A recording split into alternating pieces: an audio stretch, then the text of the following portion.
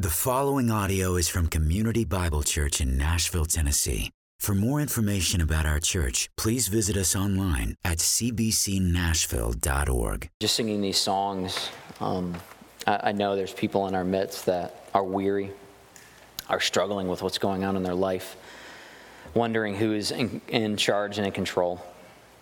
And yet, Lord, as our worship just proclaimed to you and to each other, it is you. You are holy, you are true, you are steadfast, you are sovereign, you are the Almighty God. Lord, thank you that as weak and frail and broken and sinful creatures, that through your Son we can have a relationship with you. Thank you that we can come this morning as we can come every Sunday morning, but even every morning, because your mercies are new every morning, that we can wake up and have a relationship with you. Thank you for that blessing. Lord, I pray this morning as we look at your word that you'd be with me to give me clarity of speech and mind, and that you'd be with us, that we would walk out of this room better trusting and resting in you. In your Son's name, amen. Well, this morning we are going to take a little break from the Gospel of John. It is leadership selection time around here at Community Bible Church. We do this every fall at the end of August. They'd be the beginning of September, and it is pointing towards we're looking forward to our congregational meeting in November when we will vote on our leadership for 2023. And so while the selection process is starting, I don't just want to say, hey, it's starting, go nominate the various individuals that you feel would be qualified for elder and deacon.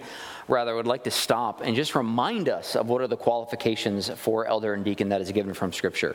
Obviously, the world picks a lot of leaders and has a lot of people in charge. There's a lot of committees. There's a lot of leadership groups.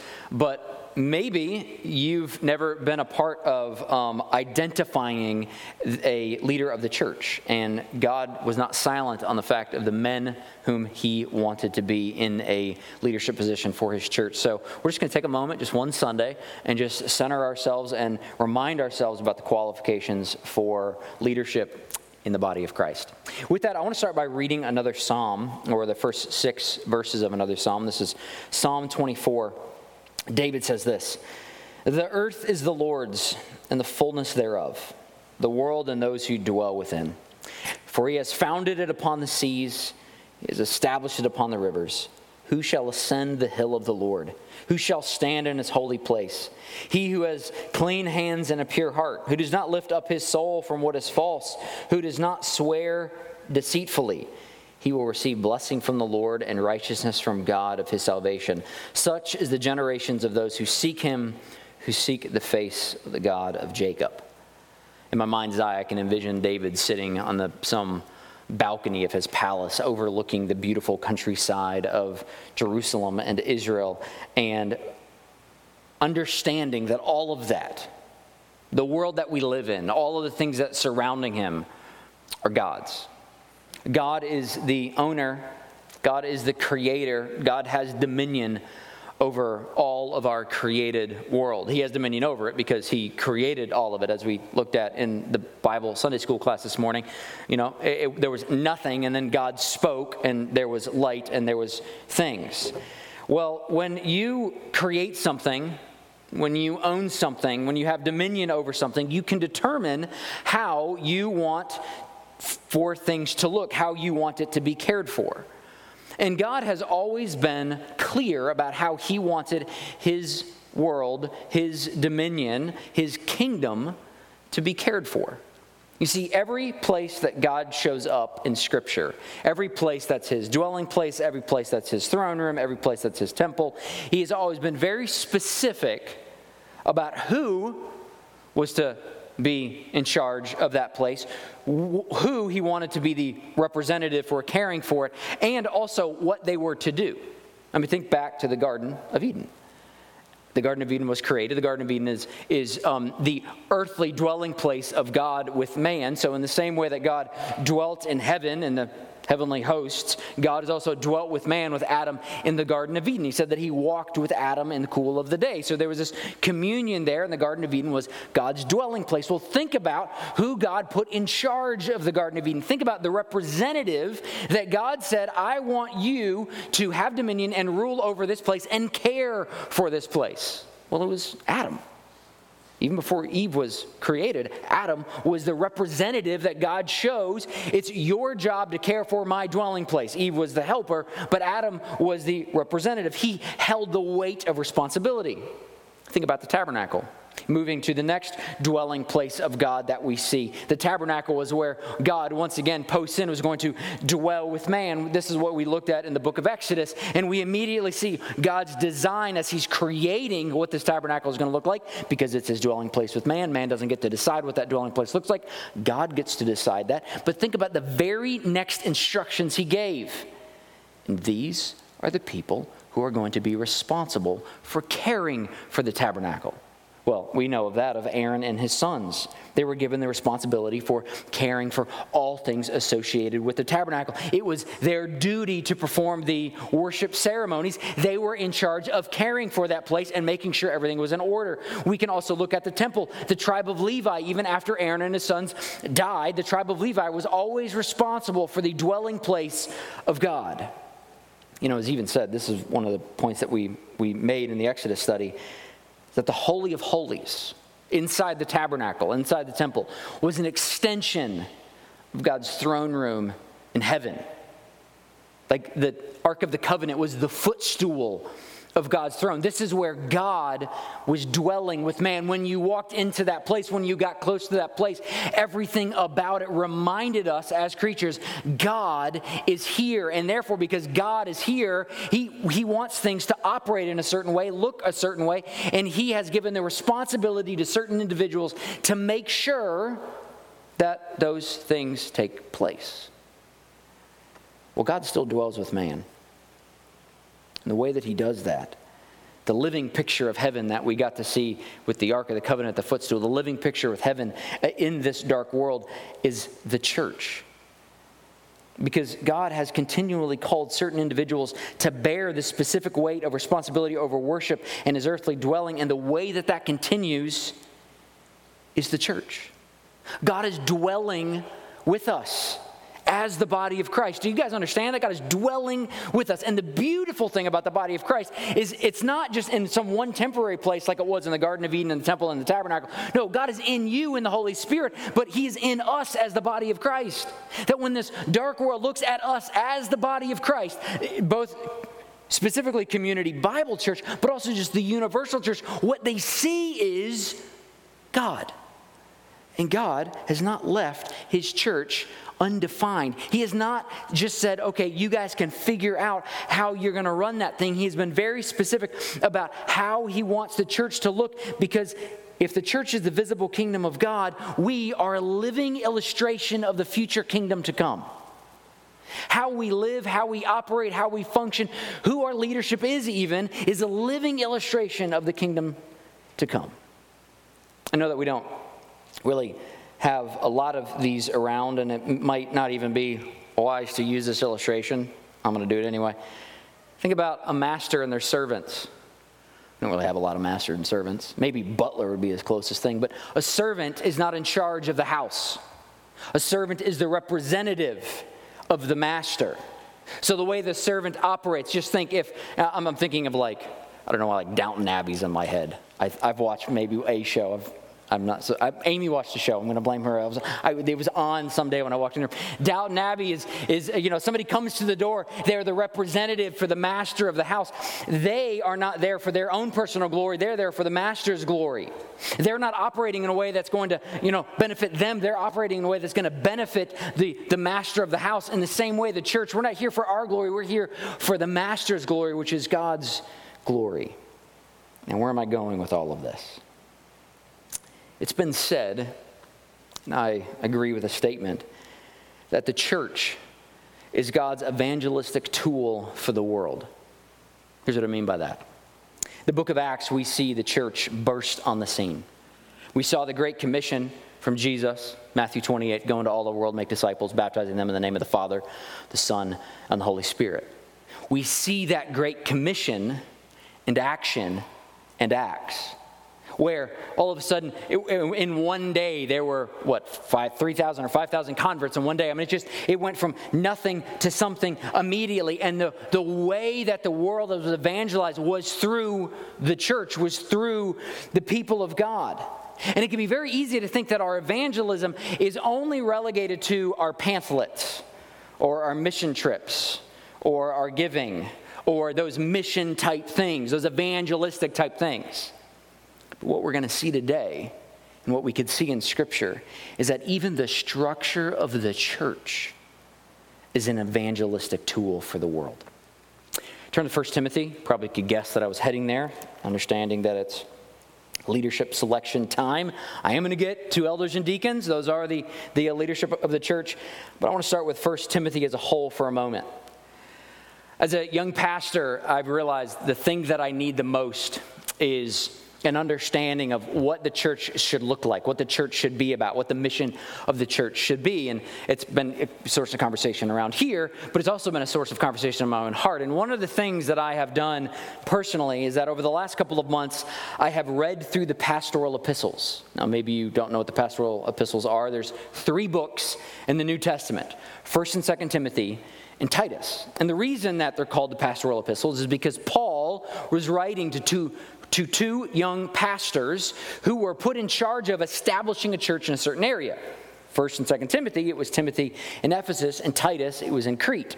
And Paul is writing to these 2 men, describing for them the basic functions of what the church should do. So they're called the pastoral epistles because it's like, this is the nuts and bolts of what the church should be about. It's interesting. As I've been reading this, especially in 1 Timothy, what has just kind of come jumping off the page from me is that everything in the church, whether it's a structural detail, whether it's a theological detail, whether it's a point of view, whether it's a way of presenting yourself to the world, everything is there to emphasize and proclaim the gospel, including the leadership. Now, that's really the thing that I want to prove for you this morning. Maybe I'm saying that and you're like, that seems like a far stretch. That seems like you're overemphasizing something. I want to prove that to you, that everything in the church, even the details of the leadership, emphasize and proclaim the gospel. Now, here's how I want to do that. I actually want to kind of walk us all through the argumentation of 1 Timothy for a bit. And I'm going to read a lot of scripture this morning. And unapologetically so, because the best thing that I could ever say is the word of God. Because my words are not infallible. These words are. My words are not inspired. Hopefully it's spirit wrought. But these words are completely inspired. So I don't want your eyes to roll back in your head and go, he's just reading again. I want you to hear the words of 1 Timothy in the same way that Timothy would have heard them when he received this letter from Paul. So I want to start in chapter 1. We're going to work through some of this argumentation, and then we are going to land in 1 Timothy 3. That way you kind of know where we're going. But I want us to see why Paul says what he says in 1 Timothy 3. Here's how this book opens up. I guess I'll start from the beginning. Paul, an apostle of Christ Jesus, by commandment of God our Savior and Jesus Christ our hope. To Timothy, my true child in faith, grace, mercy, and peace from God the Father and our Lord Jesus Christ. I just want to stop real quick. Essentially, what Paul said was the formal, official, hi Timothy, how you doing? Now he's about to start his letter. So where's he going to start? I urge you, as I was going to Macedonia, remain at Ephesus so that you may charge certain persons not to teach different doctrines. Whew, we are starting heavy right now. Nor to devote themselves to myths and endless genealogies, which promote speculation rather than the stewardship from God that is by faith. The aim of our charge is love that issues from a pure heart and a good conscience and sincere faith. Certain persons, by swerving from these, have wandered away into vain discussions, desiring to be teachers of the law without understanding either what they are saying or the things about which they make confident assertions. Now we know that the law is good if one uses it lawfully, understanding this, that the law is not laid down for the just, but for the lawless and disobedient, for the ungodly and the sinners, for the unholy and profane, for those who strike their fathers and mothers, for murderers, for sexually immoral, for men who practice homosexuality, for enslavers, for liars, for perjurers, and whatever else is contrary to sound doctrine, in accordance with the gospel of the glory of the blessed God with which I have been entrusted. That's an interesting way to start a book. He's jumping in hardcore about what he wants Timothy to know. What does this opening statement even mean? What we can see from the very beginning was that Paul was concerned that the gospel, and the gospel alone, was proclaimed to the world. What he was concerned about is that various people were coming in and they were taking bits and pieces of the gospel, but then adding their own flavor to it and calling that the gospel. And all of this leads down to sound doctrine. Really what he's saying is, what I need you to be about is sound doctrine. And what is sound doctrine? Well, sound doctrine is the gospel. You see, Paul understood this. The only answer to a sinful world, the only appropriate answer, the only reasonable answer, the only accurate answer to our sinful world, the dark, sin-sick pathology of the human heart, that world that we all live in, the only answer to it is the gospel.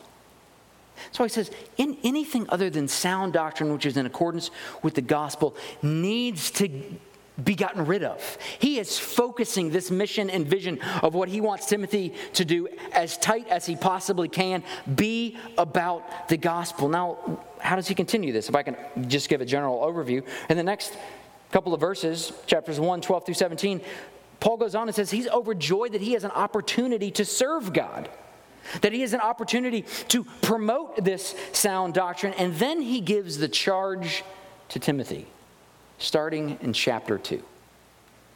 And the charge is simple, and it's this. This is 2, 1 through 7. First of all then, like if Timothy's taking notes, you can be like, okay, first of all, here's what I got to do. First of all, I urge that supplications, prayers, intercessions, thanksgiving be made for all people, for kings and for all who are in high positions, that we may lead a peaceful and quiet life, godly and dignified in every way. That is good and is pleasing in the sight of God our Savior, who desires all people to be saved and to come to the knowledge of the truth. For there is one God, and there's one mediator between God and man, the man Christ Jesus, who gave himself as a ransom for all, which is the testimony given at the proper time. For this I was appointed a preacher and an apostle. I'm telling the truth, I'm not lying. A teacher of the Gentiles in faith and truth.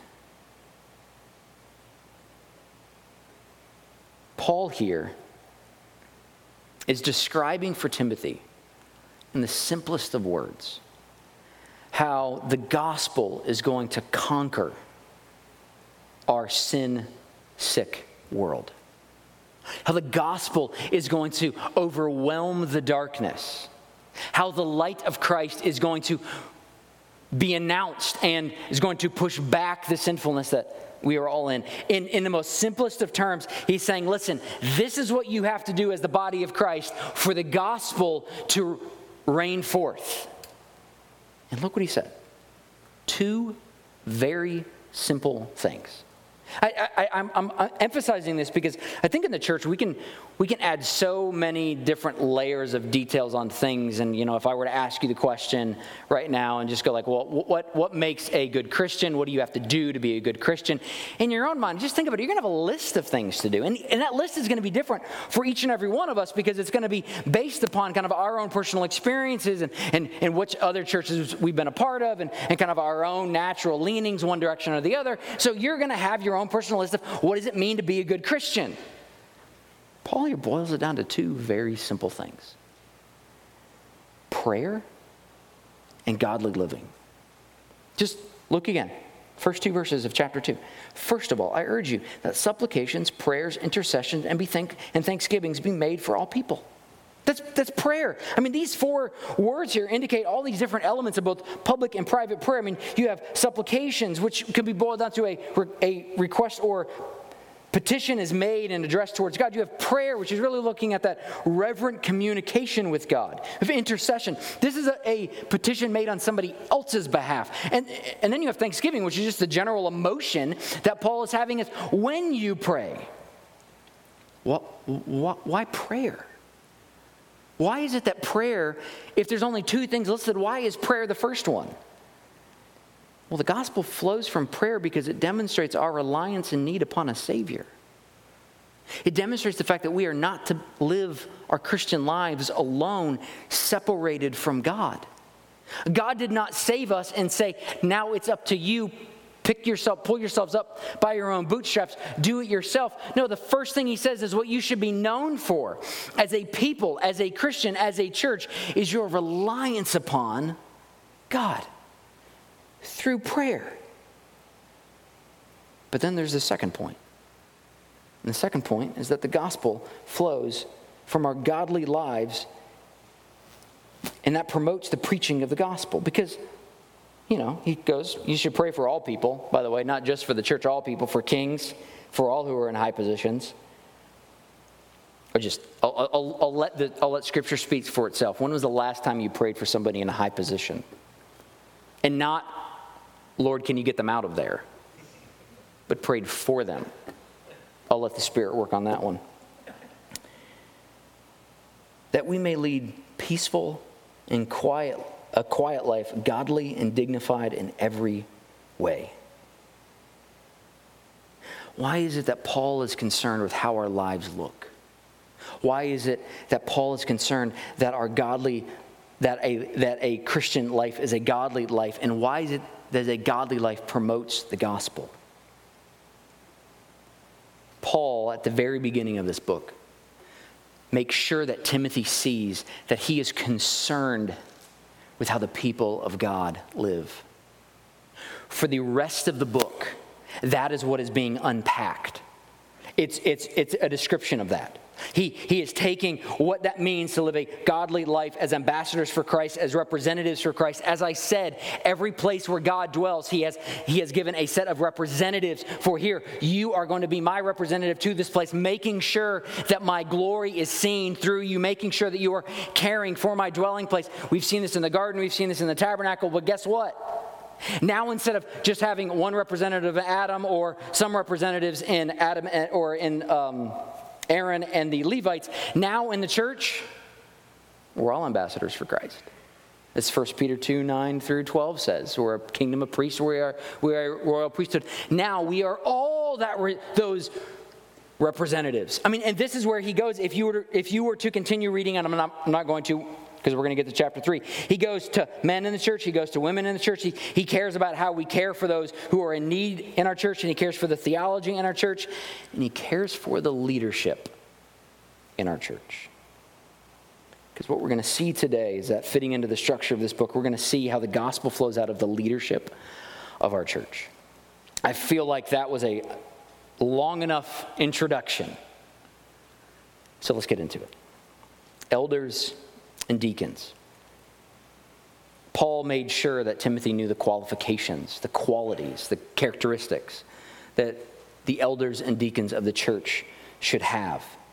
And he made sure about that because he understood that the leadership of the church was a microcosm of the gospel realities that Paul is calling us to. That the leadership of the church should be the living illustration of what Paul is calling us to. And he understands that if the leaders are the microcosm, the congregation then turns into the macrocosm of those same qualities. Essentially, if the leadership looks like that, the whole body is going to look like that, and therefore it's going to be seen widely. Just read with me the qualifications for overseer in chapter 3. It says this.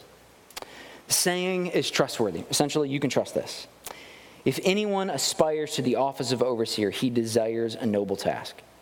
Therefore, an overseer must be above reproach, the husband of one wife, sober-minded, self-control, respectable, hospitable, able to teach, not a drunkard, not violent but gentle, not quarrelsome, not a lover of money.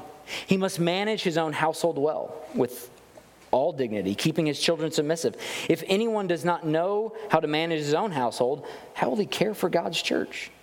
He must not be a recent convert, or he may become puffed up with conceit and fall into the condemnation of the devil. Moreover, he must be well thought of by outsiders, so that he may not fall into disgrace, into the snare of the devil. Here's what I'm not going to do this morning. I'm not going to go point by point, making a list of describing all of these qualities. And the reason I'm not going to do that is I don't want our eyes to roll back in our heads, myself included. And I think they're meant to be understood at face value. Paul's not calling upon some quality that we've never seen before, that Timothy has never seen before. He doesn't have to give a qualification for these things, because he understands when you see it, you know it. And when it's not there, you also know that as well. But I am going to offer some structure to these qualities as we're thinking through this. And what I hope is going to happen is that as we're talking about these qualities, because it is our leadership selection time, that men in our congregation will come to mind and that you'll go, they fit that bill. And maybe you're sitting there and you're going to hear these and you're going to think, maybe I got some stuff I need to work on because I don't fit that bill. The first 7 of these qualities, these qualifications, describe the virtues which an elder should have, should be endowed with. You can all see these in verse 2. This is what a man should have. In verse 2, above reproach, husband of one wife, sober-minded, self-controlled, respectable, able to teach. These are all the things that you should have. This is said in the positive form. And what you can look at that is there is a maturity there to this man's life. The next 7 can be seen through verses 3 through 6. And these are the vices which an elder should not have. These are the vices that should not characterize a man's life. This is what it said in 3. Not a drunkard, not violent but gentle, not quarrelsome, not a lover of money. He must manage his own household well. And he must not be a recent convert. Those are the 7 there that when Paul is saying these are the qualities that should not be characterized in an elder of the church. And then the last qualification is the reputation of the man in the world. And he must be well thought of by outsiders. What do all of these point to? I do want to look at this at a high level. I'm not going to jump into all the various characteristics. I think all of these point to a life that has established a general blamelessness. One that is filled with grace and truth. One that, I think a way that you could describe it is a godly symmetry that's included with all of these qualifications. I mean, just consider how every part of this man's life is covered. His marriage, his self-mastery, his ministry, his temperance, his temperament, his money, his family, his maturity, his reputation. These graces cultivate a godly symmetry in the lives of our overseers and in the church, and therefore the world can see this. So in one sense, if the church is there pressing back against the dark world, this man's life stands there pressing back against a dark world.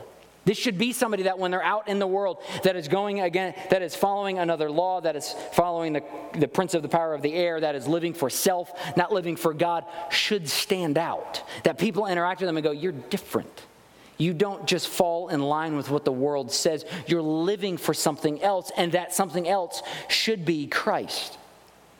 You know, what's also interesting about this description, the same is true for deacons as well. Just think about the last job interview you participated in. There were certain questions that the interviewer could ask you.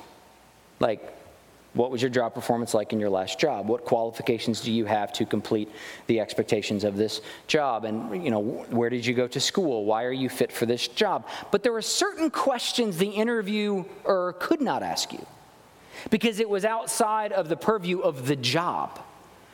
You could ask what was your education like, but you couldn't ask what was your home life like. You could ask, are you going to show up to work on time, but you couldn't ask, are you fighting with your spouse? Notice the qualifications for elder here and deacon is not just how are you like on Sunday morning, or how are you like at home, or how are you like with your Bible reading, Or how are you like with your fellow Christians? It encapsulates everything. It's looking at the individual as a whole. And I think just, if I can emphasize this, as when we represent Christ, when we are ambassadors for Christ, when we are called by Christ and saved by Christ, our lives are just not living illustrations and heirs of God here at church, but everywhere. How would your coworker describe you? Your unbelieving coworker. If we were to sit down and read this list about you, and I know that we're talking about elders and deacons, men, but ladies, we are all ambassadors for Christ. We all should be representatives. We should all have a godly symmetry in our lives. So how would your coworkers describe you? Would they say, yes, they are an individual that is living not following the course of this world, but is following Christ? They are an individual that has not set themselves to have their best life now based upon what they can do. They're an individual that has set their life upon the Word of God and said, I'm going to be about Christ. Would they look at you and say, yes, in all parts of your life, in your marriage, in your ministry, with your money, with your family, with your maturity, with your temperance, with your reputation, with your self-mastery, with your temperament, all of them, we can see Christ through them.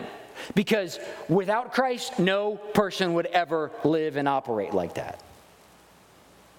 Food for thought. You can take that home and mull on that one. He then goes on to deacons. Deacons likewise, this is 3:8, must be dignified, not double-tongued, not addicted to much wine, not greedy for dishonest gain, but must hold the mystery of faith with a clear conscience. Let them also be tested first, then let them serve as deacons if they prove themselves blameless. Their wives, likewise, must be dignified, not slanderers, but sober-minded, faithful in all things. Let deacons each be the husband of one wife, managing their children and their own households well. But those who serve well as deacons gain a good standing for themselves and also great confidence in the faith that is in Christ Jesus. I'm just going to state something publicly and then say that it's wrong, but so often in the church when we talk about the church's leadership, we can go elders, deacons, other people. Like there's this hierarchy of sorts. I don't think Paul's having some hierarchy here in the sense of you're second-class citizens, that the deacons do the things that the elders that are just above the elders. No, rather there's two types of things that need to be done. There's various roles that need to be done. There's a variety of things that need to be cared for in the church, and the elders are going to have their eye on one thing, and the deacons are going to have their eye on another. But to think that one is more important in God's mind than the other is foolish. Here we can see this deacon. Notice there's more emphasis placed on the fact that do they understand the Word? Do they understand faith? Have they actually trusted in the Word of God even more than elders? Because I think it's so easy for us to serve from the wrong motive. I think it's so easy for us to approach various individuals and say, I want to bless you with the acts of kindness. And if we don't understand that we're doing that based upon the gift that God has given us and not just to promote ourselves, we can so easily fall into this deception of saying, look at me, how great I am. But the same qualifications that are here for elders are also here for deacons. That Paul is concerned with sound character and a firmly held faith. He's concerned that these men understand where their hope comes from. It's not from their own hands, it's from Christ. Just notice how each of these lists starts. It's more of a general characteristic, but I think it does well to just give a general overview of where these lists are going. With elders, it's above reproach. That is general blamelessness. That somebody's going to look at you and say, obviously they're not perfect because we're all sinners. So we're not saying we're looking for the perfect men among us, because if that's the case, none of us are going to be it. And if you say you're perfect among us, no, you're not. Just give me time. I'll prove it to you. But this is being above reproach. So somebody looks at them and goes, yeah, they're not perfect, but they have a godly life. They have a life that's centered on Christ. And with deacons, look at it, it's dignified. They're not a fool. They're not being ridiculous. They're not throwing themselves around. They're not being whimsical in their faith. There's a dignity that relates to sound character and a firmly held faith. Both of these offices are concerned with the life and character of the individual holding it. Why? We'll go all the way back to where I started. Because the spiritual trajectory of a leader's life are of paramount importance in regardless with the furtherance of the gospel. I'll say that a little easier. I wrote it kind of rough in my notes. The spiritual leader's life matters. The way we live matters. Not for salvation's sake. I'll draw that distinction. I'll put that footnote in. But the way we live matters. Because people look at us in our godly lives with our character, with our actions. And as it says in 1 Peter, we hope that people will look at us and glorify God on the day of visitation. That they'll see the godly symmetry that we have. They see that we approach life with a different set of lenses, with a different set of expectations, with a different set of rules and laws, with a different standard even. They see all of that and they go, you're different. You don't blend into the darkness like everyone else blends into the darkness. What is emanating from your life? And that's an opportunity for us to go, let me tell you about all of my great habits that I've built. No, let me tell you about Christ, who has transformed me and has purchased me from darkness, has opened my eyes to my sins, has given me a grace that is unheard of in this world, and has transformed my life. Let me tell you about him, because what he did with me, he can do with you. We also have to recognize, as we talk about all this, we've seen this go poorly in American evangelicalism and the Christian church. And it's being highlighted now more, but it's unfortunately always been there because sinners have existed since the fall of Adam.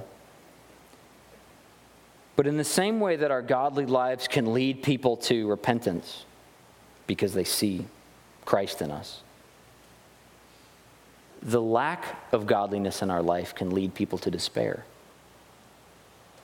Because I am tired of seeing headlines of pastors falling into sin. But more than that, I'm tired of seeing people that bear the name of Christ act like fools and be jerks in their workplace and be known as much for Christ as they are for being a jerk. Shame on us that the body of Christ, having been given this amazing gift that we have, that we can turn around and we can allow ourselves, allow our fellow brothers and sisters, allow our leaders to make a mockery of it. And so as we're approaching this leadership selection process, and I say this for Community Bible Church with us here, but also for everywhere, making sure that our leaders, making sure that we live a life that is above reproach. So that the headlines about us are not, look at that foolish person that did that ridiculous thing that the world even would condemns. But it's, look at that foolish person who's doing something absolutely crazy because they're living for Christ. Christ's commission was very clear. Go into all of the world, make disciples, baptizing them in the name of the Father, Son, and the Holy Spirit. Paul's mission is very clear in 1 Timothy, Titus, and 2 Timothy, and all of his other epistles. That he is unapologetic, that everything we do is directed towards and aimed at making much of Christ, even in the lives of our leaders. As we're heading towards this leadership selection process, I hope, hold up, elders, I just laid a weight on all of us. And deacons, I just laid a weight on all of us that's heavy to bear. And I know all of us are like, oof, we're all sinners. But I hope that as you're thinking about this, and really you're thinking about who are the men that are pressing back the darkness? Who are the men that are living a life that is contrary to the world around them? Who are the men that are there as the gatekeepers of truth? And in my mind, that's who are the men that are called to be elders and deacons. For the sake of our discussion this morning, I focused in on elders and deacons. But he didn't start there. Paul starts in this argument with men and women. He moves on from the argument of elders and deacons to the way that we care for orphans and widows. He continues in this discussion by talking about how we deal with false teachers. So you might be sitting here and say, I can get nothing out of this. Yes, you can. Because your life, how you live your life, matters. And it matters because it is pressing back every single day, minute, hour against the darkness. And it is pressing back saying, listen, that is not truth. Christ is truth. So I pray, even as our leaders press back against the darkness, I pray that that's what our church does. That we would be known as a church that is proclaiming Christ. Is our mission, that we exist to know, love, and serve Jesus Christ, and in so doing, grow the kingdom of God, that when people interact with us, what they see, a bunch of normal individuals that are living life based upon a law and a gospel and a message that is countercultural. And I pray that people will see Christ in you and ask questions. Just prior to praying, I'll give some instructions about this process. The recommendations opened up today. We would ask that you would, you can go to our website, cbcnashville.org/leadership, and you can access the forms there. You can access other information like our bylaws. Why are we starting this now? It lists out in our bylaws what our whole process looks like. And you can submit those names between now and August 31st. This is for members. They are the individuals who vote on this and affirm our elders and deacons for 2023 in November at our congregational meeting. If you're not a member yet, there's actually still time for you to become a member between now and our congregational meeting on November 13th. I'm doing that off the top of my head. We are having a new membership class starting in September. Jared, what's the date? September 11th. That's okay. Is starting then. It's a 3-week class. So if you've been around here for a while and you are not a member yet, you can go to that class. It's first hour Sunday school, and we would love to get you in that pipeline and have you join us officially in membership. So with that, I'll pray and we can take communion. Lord, thank you for the body of Christ. Thank you that we are allowed to be ambassadors for you, that you allow our lives to represent you. Lord, that is a weighty thing. Because, Lord, I have to admit, I'm a terrible representative. Because you are holy and I am not. Because you are almighty and I am not. And yet, Lord, I know that the thing that I represent the most is your grace. Lord, help us as a body. Help our leadership as men to be men that press back the darkness. That the way we live our life causes people to ask questions of you're different, why? And gives us gospel opportunities. Lord, I pray for the body as a whole as we are thinking through our incoming leadership for 2023. Lord, bring the men to mind that you would have us bring that would join our leadership team. Lord, allow us to have the right conversations with them. Allow us to lead not from a place of pride or even from a place where we think that we belong there, but from a place of humility. Lord, and I just pray that you'd protect our church.